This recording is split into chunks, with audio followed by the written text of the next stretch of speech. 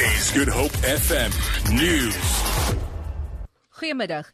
Die Suid-Afrikaanse Litigasiesentrum het in die Hooggeregshof in Pretoria aangevoer dat die besluit om die land se lidmaatskap aan die internasionale strafhof te beëindig grootliks geneem is om die leier van Sudan, Omar al-Bashir, tydens sy besoek aan Suid-Afrika te beskerm.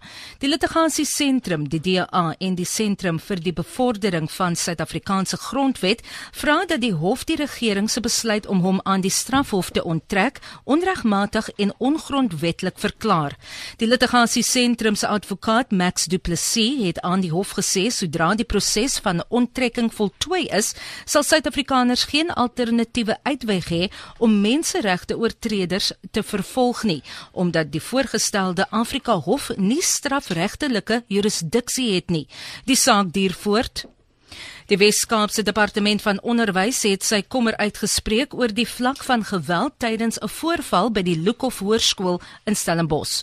Volgens 'n video-opname op sosiale media het 'n leerder 'n medeleerder se hare gegryp, die meisie geklap en haar kop teen haar eie bene gestamp. Die voorval het verlede week in 'n klaskamer gebeur. Die woordvoerder vir die Ministerie van Onderwys, Jessica Shalve, sê amptenare het vanoggend die skool besoek om die saak te ondersoek. Die kind wat na bewering aangerand is, kry tans berading. Die ander leerder se ouers het bevestig dat sy uit die skool gehaal is. Shalver sê die tugondersoek sal egter voortgaan. Die polisie sê hulle is tevrede met hul misdaadbestrydingsoperasie Operation Lockdown wat vandag in Manenberg van stapel gestuur is. 5 mense is aanvanklik tydens klopjagte by die huise van bekende bendelede aangekeer, maar 2 is later weer vrygelaat. Die polisiewoordvoerder FC van Wyk: Ons het by die eerste adres het ons 'n groot hoeveelheid geld gekry. Daar is ook arrestasies gemaak waarvan een is vir kwaadwillige beskadiging van eiendom wat gebeur het op 'n vorige geleentheid, en dan het ons ook arrestasies gemaak rondom beslagleggings van dagga wat ons op een van die persele gekry het. Die inwoners van Manenberg wat verkies om anoniem te bly, sê hulle lewe in vrees. Is nou stil en dan is sommer 'n storm. Dan hoor jy net daar gaan te gaan. Hier by jou ek gaan te gaan. Daar gaan te gaan. Jy weet wat aangaan nie. Nou dan voel jy's maar bitter af in die huis in. Vir my voel dit ek is sy was as polisie nie om te is. Nie net ek hier almal. Dan kan ons se kinders lekker speel en sulke tipe van dinge.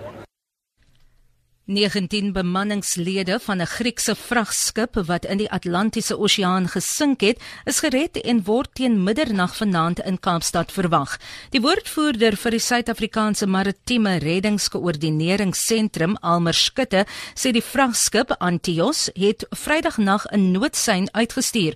Die skip was van Argentinië na Saudi-Arabië onderweg met graan toe 'n brand vermoedelik aan boord uitgebreek het. Skutte sê die bemanningslede is ongedeerd. Die vragskip, die NSU Inspire, was op pad soontoe om die bemanning te ondersteun en te help met die reddingspogings. Die bemanning gaan dan deur die interne landsagentskappe geproseseer word om in die land ingebring te word, en van daar gaan hulle geneem word na 'n veilige bestemming, soos besluit deur die eienaar van die slagofferskip, die Antios.